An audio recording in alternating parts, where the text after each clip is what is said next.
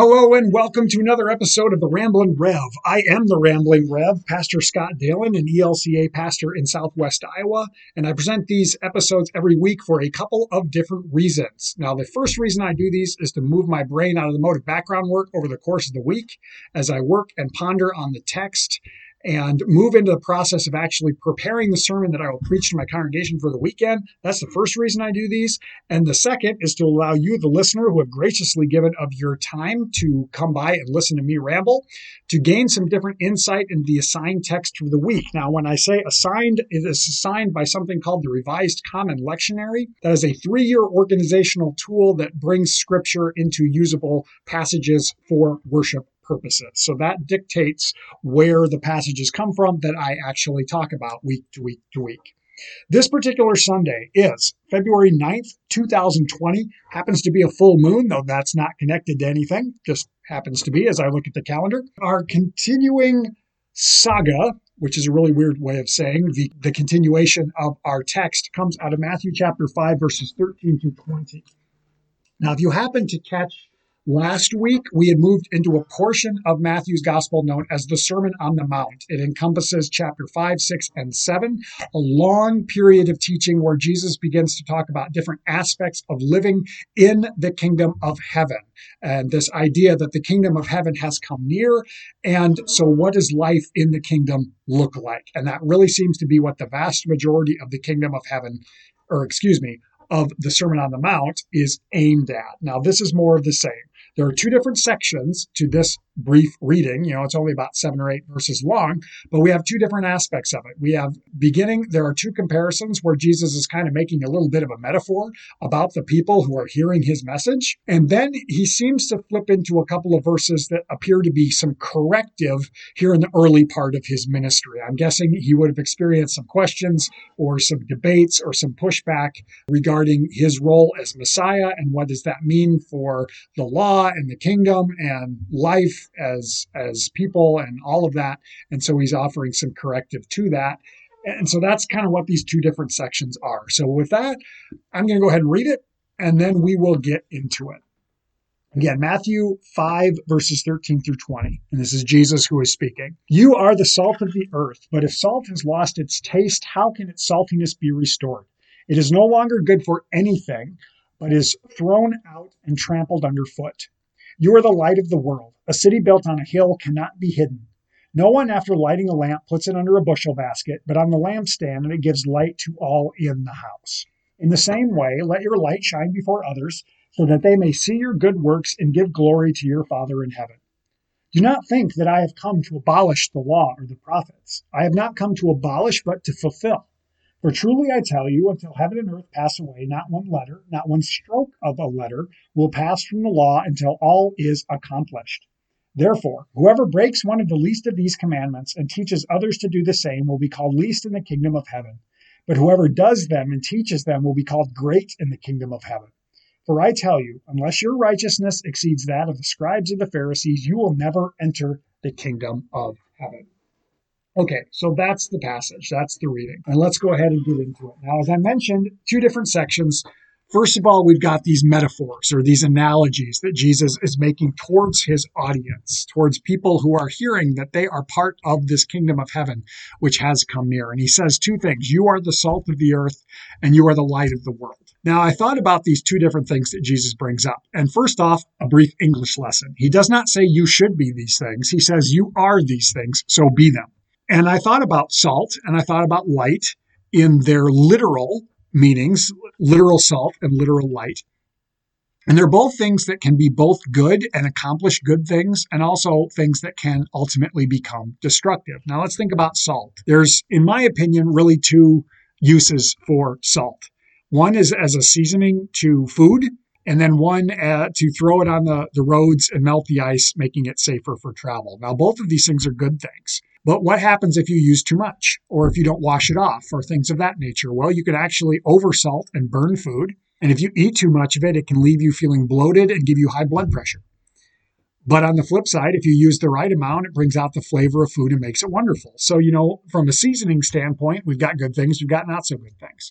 In the aspect of using it on the roads, well, it melts ice, it makes it safer, but it can also build up and break down and cause destruction of the roads themselves. It also washes up on your vehicle, and if you don't wash it off of your car, it starts to rust and it can destroy your vehicle. So too much can either salt in that aspect can be a good thing or it can be a bad thing.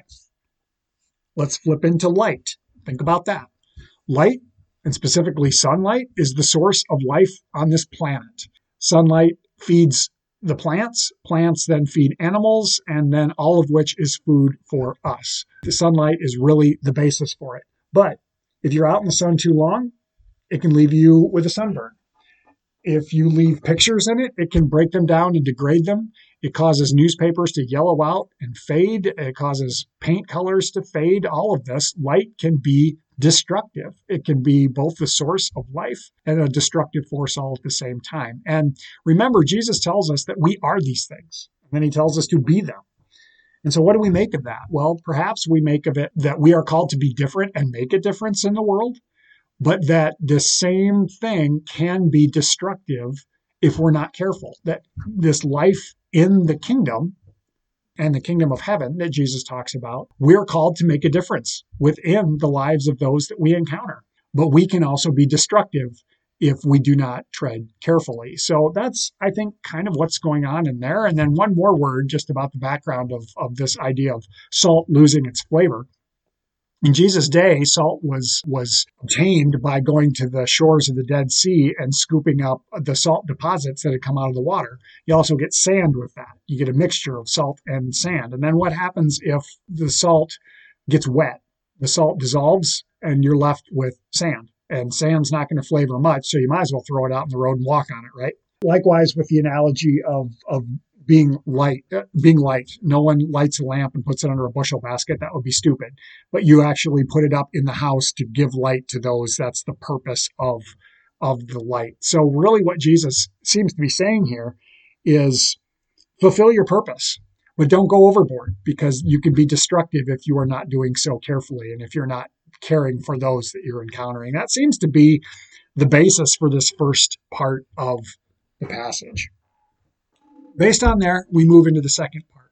And Jesus starts talking about, don't think that I have come to abolish the law or the prophets. If we think about Jewish culture, the law and the prophets really make up what we would call the Old Testament or the Hebrew Scriptures. They're religious texts, which we share as well. And Jesus is not saying, I've come to abolish that stuff. He's saying, I've come to fulfill it. And then he gets started talking about righteousness, that unless your righteousness exceeds that of the scribes and the Pharisees, you'll never enter the kingdom of heaven. Well, what does that mean? Righteousness is an interesting term, and it seems to indicate ways that our faith takes on life, the ways our faith is expressed through our actions and through our words and through what we do and how we interact with those that are around us. And we need to remember from that first portion that we can be beneficial or we can be destructive. And is Jesus telling us, well, that you need to earn your way into salvation? No, that's not what he's saying. The gospel contradicts that. We recognize that we cannot do that on our own and that we cannot obtain salvation by our own means. That's why we needed Jesus in the first place. And I think that's what he's talking about when he says, I've come to fulfill the law. I've come to fulfill it on your behalf. I've come to fulfill righteousness on your behalf because I know that you cannot do so. And yet we are also called to be the salt and the light in this world within this kingdom of heaven that Jesus keeps on talking about. That's another point I want to bring up. We hear about it 3 times in the last 2 verses of this. If we look back into the portion of Jesus' public ministry so far, he said it 6 times now through this portion. He will continue talking about it, and I believe that the entirety of the Sermon on the Mount is him talking about what does it look like to live our lives in the reality of this kingdom of heaven, which has come near to us now, that is here now. I think that's what all of this is. And it's not about just fulfilling the letter of the law. It's about recognizing that the law runs far deeper, that brokenness and sin runs far deeper, and that we are called to be different in the world. That's the thing about salt. Salt makes a difference. But if it's used incorrectly, it destroys things. And our very actions, our thoughts, our approach, the way we interact with others can do the same. Even if we think our intentions are good, even if we think that we are doing things in a way that is beneficial, it can still be destructive. And I think that's what Jesus is reminding us of. There is, of course, a lot more going on in this passage than just what I've talked about, but that's, I believe, really the gist as Jesus moves from that sense of the blessings of the Beatitudes that open the Sermon on the Mount in the first 12 verses of chapter 5, the reminder that even those that the world discounts are blessed because the kingdom is here now. Then he's starting to talk about, now, what does life in the kingdom look like?